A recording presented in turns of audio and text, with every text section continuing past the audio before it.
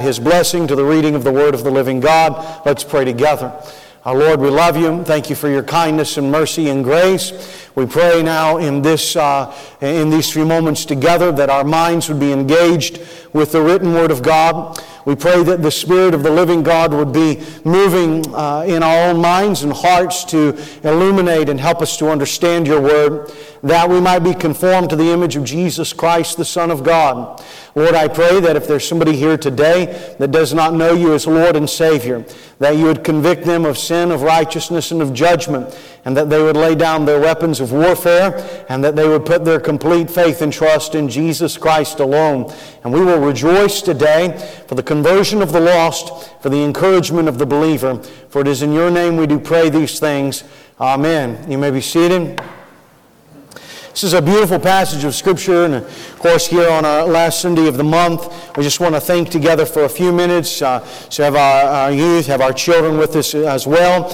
And I just want to kind of talk about, we call these Family Sundays, and one of my favorite references in the New Testament for the church is the family of God. Now, the church is recognized in many different ways. The family of God, the pillar of truth, the bride of Christ, the light and the darkness, the city that is set upon a hill. And so we want to think about all of these things together, but I really enjoy talking about the church as the family of God. And when I think about that, we recognize the passage that is before us today, and in fact the rest of the chapter, but especially these first 5 verses, really speaks about a model family member within the church of God. And you might have been at a family reunion before, and you could all tell stories about, crazy Uncle Joel's. Hopefully we don't have a crazy Uncle Joel in here. You might have somebody in your family lineage that when you go, you know that they're going to talk your ear off. You might have somebody that's always grabbed your cheeks like that. You might have had somebody that gives you a hug a little bit too long until it's uncomfortable.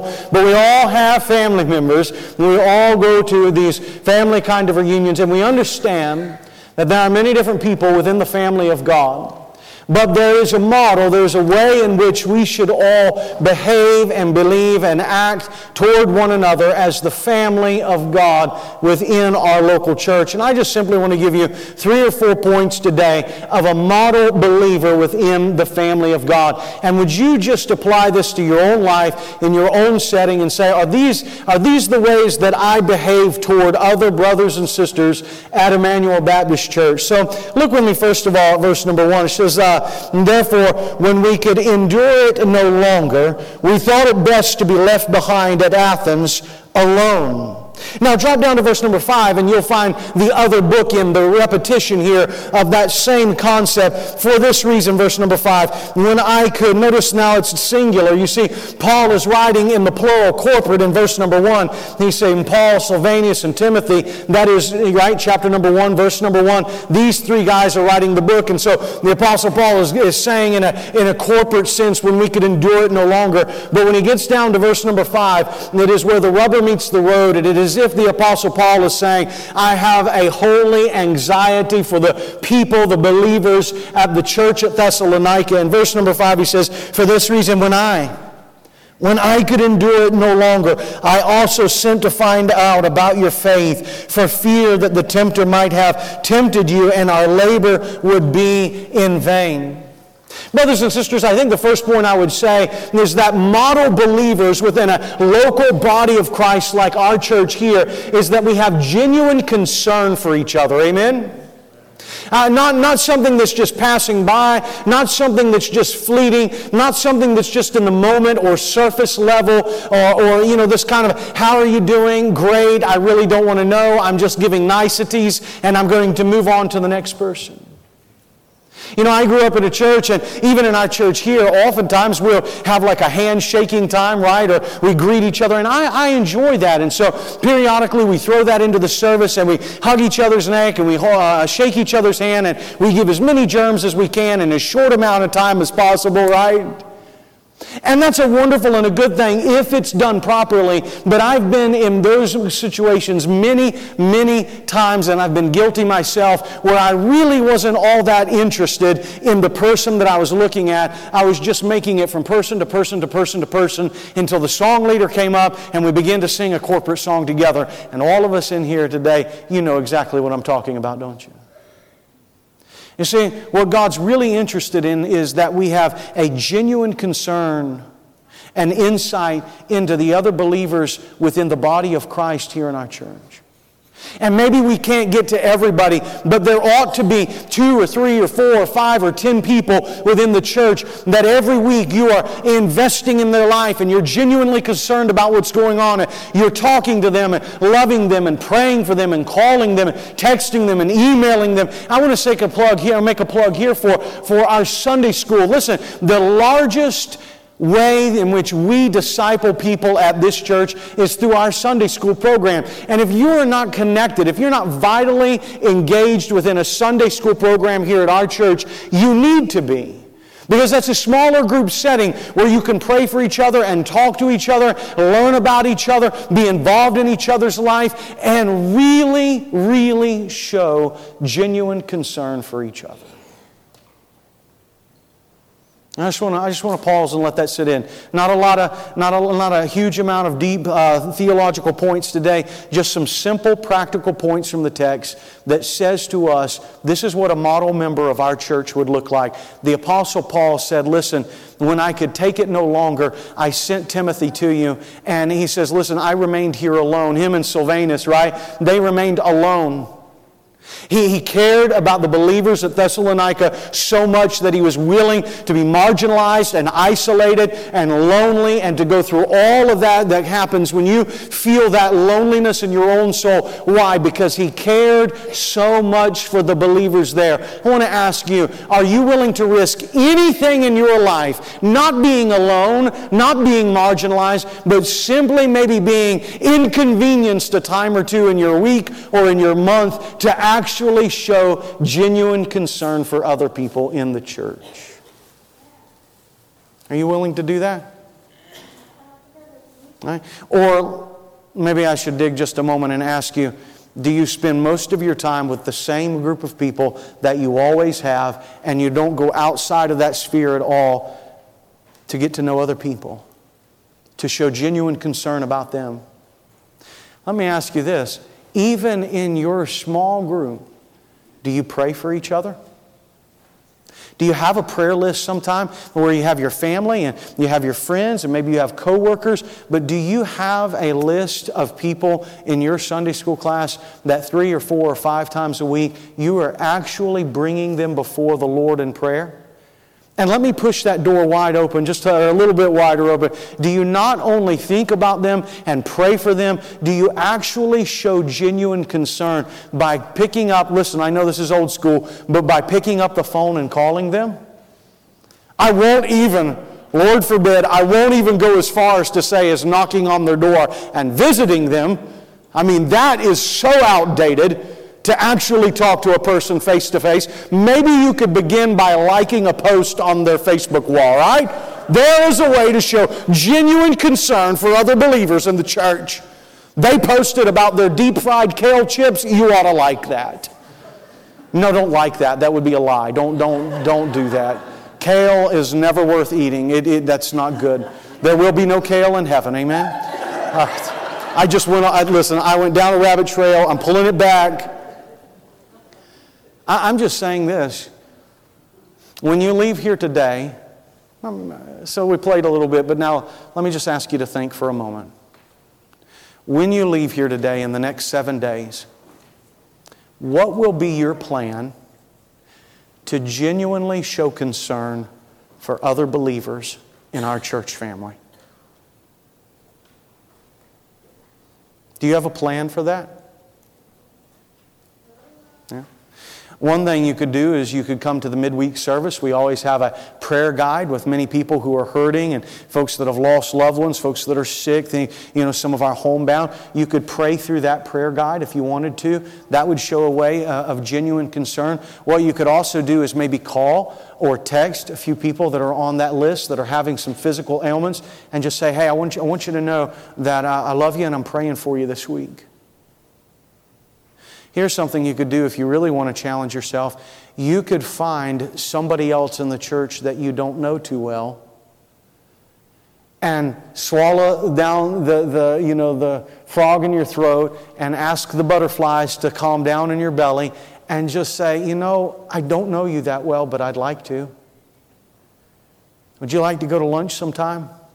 I'm interested in your life. I want to know who you are, and you're a part of my church family, and I want to reach out and get to know more people. I want to show genuine concern for the brothers and sisters in our church. I'm telling you, if you walked in my shoes for 1 week, you would look out upon a congregation like this, and you would know that there are many, many people sitting in these pews that have massive, tearful, sorrowful problems going on in their lives, and they could use a friend. Not only could they use a friend, they could use a godly friend that didn't just use them or didn't just pacify them, but genuinely engaged in their life. Somebody asked me the other day, do you think I will ever make good, godly friends here? Now, brothers and sisters, we have a congregation that is incredibly receiving and loving and gracious at the outset.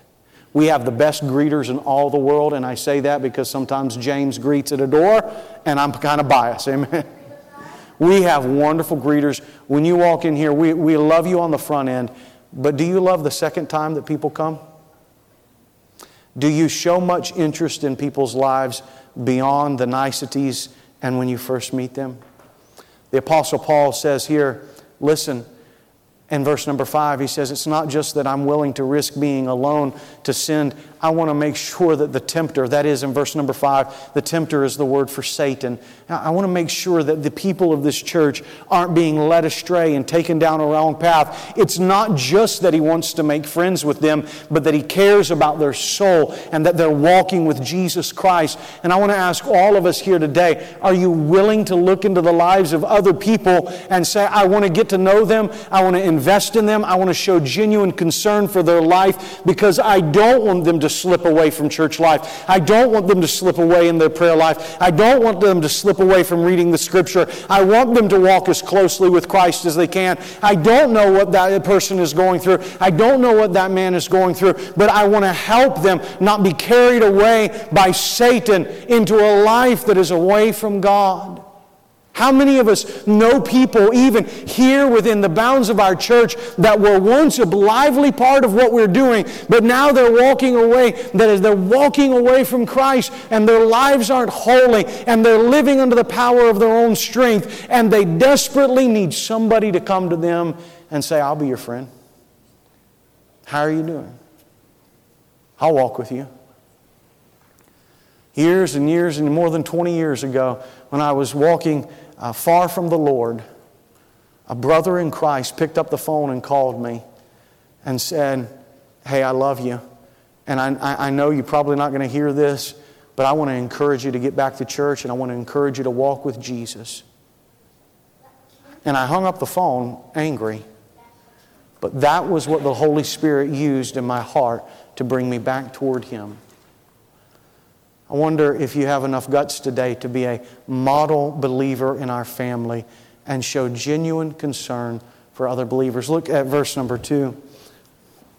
It says here, and we sent Timothy, our brother, and God's fellow worker in the gospel of Christ, to strengthen and encourage you as to your faith. I simply would say, number 2, we not only need to be the kind of people that show genuine concern for each other, we need to be the kind of people who are unselfish with what we have. You see, the Apostle Paul has Silvanus and Timothy there with him. Timothy is a young, vibrant preacher, leader, elder. And the Apostle Paul cares so much about the church at Thessalonica. Listen, this guy, the Apostle Paul, has been in and out of prison. He's been in shipwrecks. He's been beaten halfway close to dead. In fact, he got beaten so bad one time outside of a city that they left him there for dead. And he's got all kinds of problems going on in his life. And don't you think that he wants young Timothy, who is vibrant and energetic and has all this power and strength and knows the Word of God, don't you think he wants him to be there to be his encourager and to walk by him and to help him in the ministry? And what is the Apostle Paul willing to do? He's willing to open up his hands and not be selfish with what he has. He doesn't have money. He doesn't have prestige. But what he does have is young Timothy. And he says, I love you, church, so much that I'm going to send Timothy to you.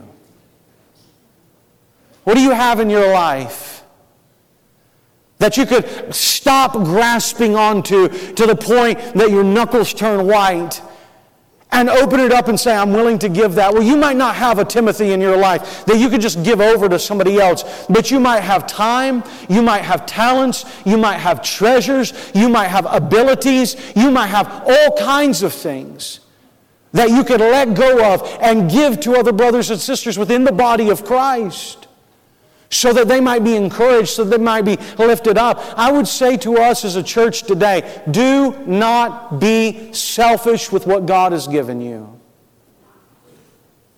Now, I know this part doesn't get a lot of amens, so I'm just going to say it. You choke on it, and we'll come back next week and love each other. If you have the means to give monetarily to your local church where you're getting fed and growing and God is moving in your own life, if you have the means to give financially and you don't, you're being selfish.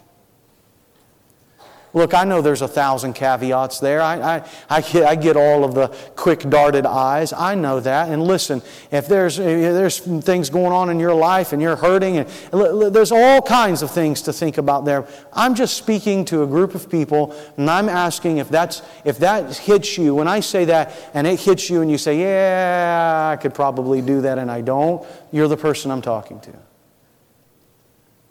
If you have the ability to open up and be unselfish with what God has given you to help out the body of Christ and the furtherance of the gospel, do so. Amen, church? Amen. All right, thank you for those two. I appreciate that. I'd say the same thing with your gospel witness. Brothers and sisters, I want you to know that church, the way that God designed the church is never, ever, ever to be a staff-built church. If you're looking to the staff that you have, of now or in the future, to build your congregation, you have failed to understand the Scripture.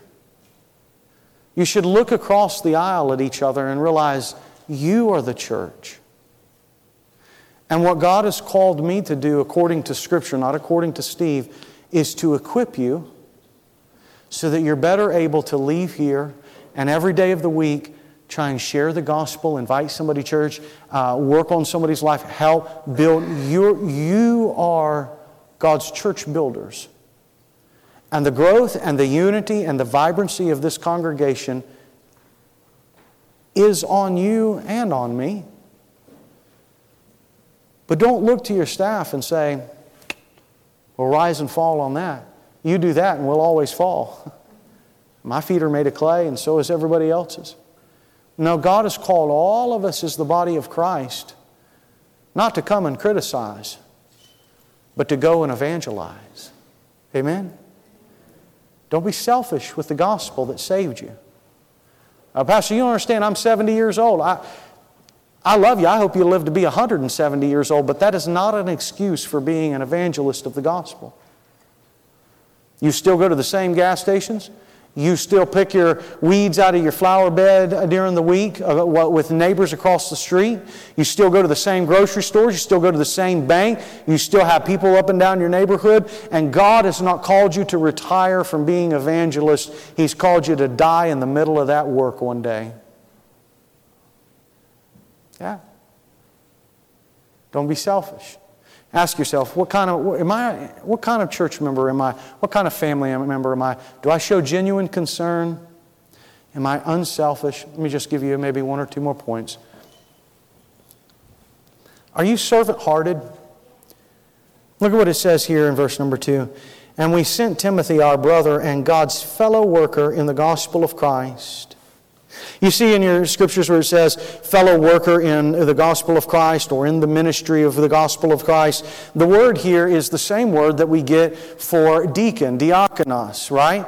Now, you need to understand that the word deacon is used in two different ways in the scripture. Let me see where we are time-wise. Okay, so sometimes the word deacon is used in scripture as a particular office, such as you'll find in the pastoral epistles, right? And these are deacons. Sometimes it is not used as a particular office, but it is used as a description of how all of God's people ought to operate in regards to each other and their community. For instance, the Bible calls Phoebe in the New Testament, not from the show Friends, right? Phoebe in the New Testament says Phoebe was a deacon. That doesn't mean that Phoebe held the office of a deacon. What it means is that every day of her life, Phoebe operated in the description of being a servant to God's people. Likewise, that's what's going on here. Young Timothy is an elder. And in fact, in the pastoral epistles, it's very clear that the calling upon his life and the office in which he holds is to be an elder in a local church. But in this context, Paul refers to young Timothy as a diakonos, not as an office, but as a description of the way that he lives his life. And you say, what is the overall description of a deacon? One who is servant-hearted toward other people.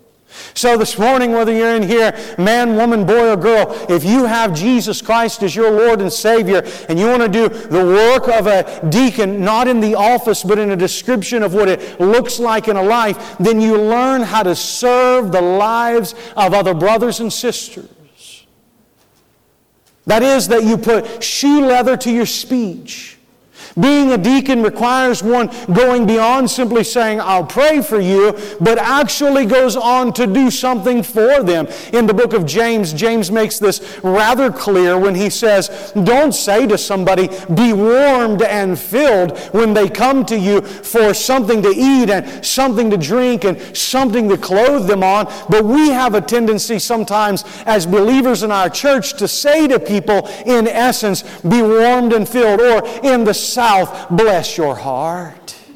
We have no intention on actually giving them a coat from our closet. We have no intention on actually providing them a lunch or something to eat or help financially. We have no intention of actually doing that, but we say, bless your heart. We're sorry for your circumstances. Now, please don't bring that up again because it makes the conversation awkward.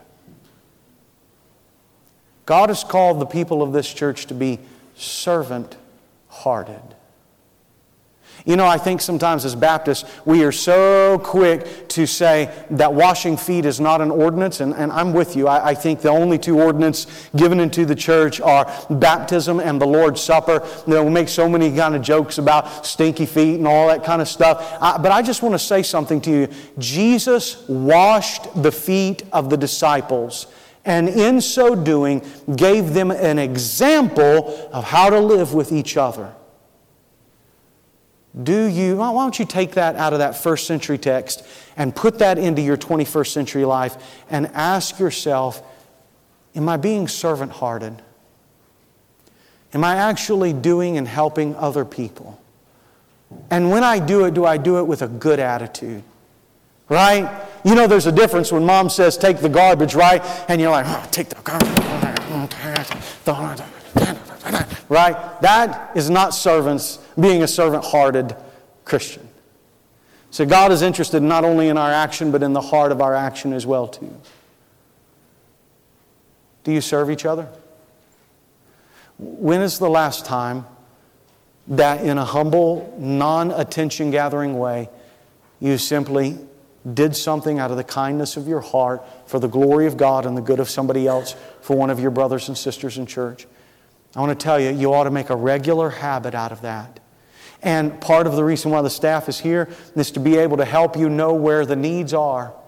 And so if you're looking for a way to do something servant-oriented that is up your alley and maybe that you're good at, you can call the church office or email us and say, hey, listen, is there somebody in the church that I don't have money to give, I don't have this, I don't have that, but I have a very special set of skills, right? This is what I can do. Is there anybody in our church that could use that? Not only in our church, but in your family, with your friends, maybe with your coworkers. Adopting the life of Jesus and being servant-oriented. Well, let me give you one last point. We'll call it close today. Look what he says here about young Timothy and his character. And we sent Timothy, our brother and God's fellow worker in the gospel of Christ. And why did we send him to that church in Thessalonica? To strengthen and encourage you as to your faith. Now, why did the church need to be strengthened and encouraged in their faith? Whenever you see in the English here where it says something like so that, you might want to circle that. That always shows you reason for what has been given beforehand. So that no one would be disturbed, distressed, led astray, moved away from the faith by these afflictions. For you yourself know that we have been destined for this. What? These afflictions, these persecutions. For indeed, when we were with you, we kept telling you in advance that we were going to suffer afflictions, and so it has come to pass, as you know. Brothers and sisters, the Apostle Paul and these guys, when they were in Thessalonica, they were constantly telling the church, now listen, you're looking to us as your leaders. There is going to come a time when we suffer persecution for the faith. This will happen. Jesus said, all that live godly in Christ Jesus shall suffer persecution. Jesus said, if they have persecuted me or hated me, then you know that they're going to hate you. And so the Apostle Paul has already been feeding this church truth, and now everything has come to pass. And the Apostle Paul and Silvanus and Timothy, they're going through heavy persecution. And Paul says, I'm going to send Timothy to encourage you and strengthen your faith so that you know when hard times come, don't leave the faith, don't walk away, be faithful to Jesus to the very end, and He'll reward you. Amen? So I say to you today,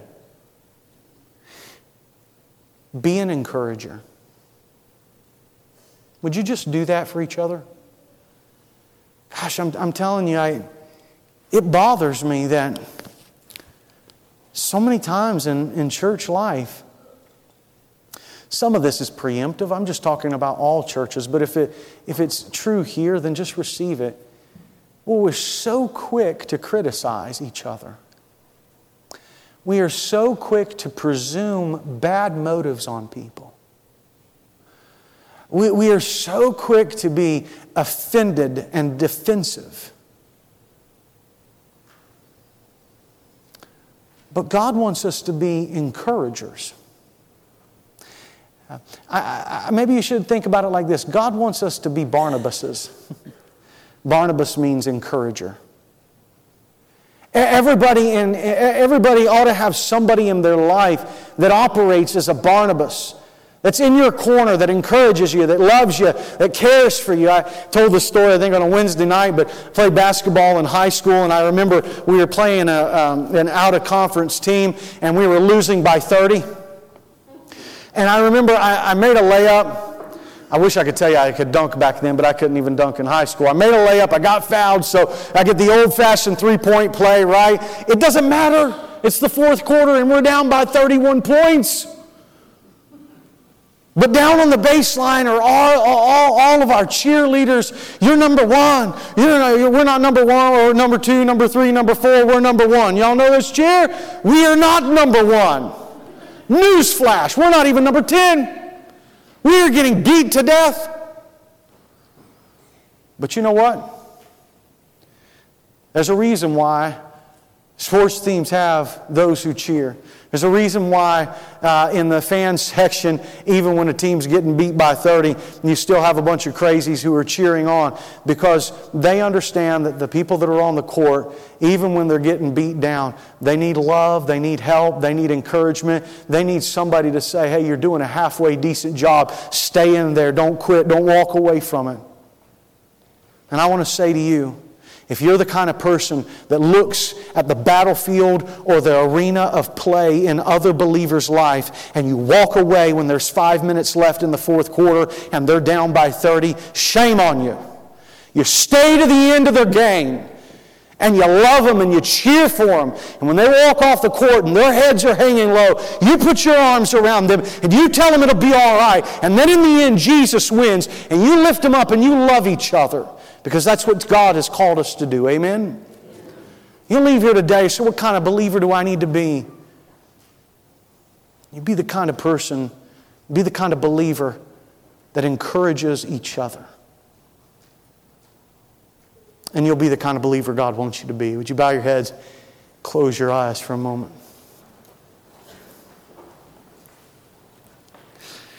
My brothers and my sisters,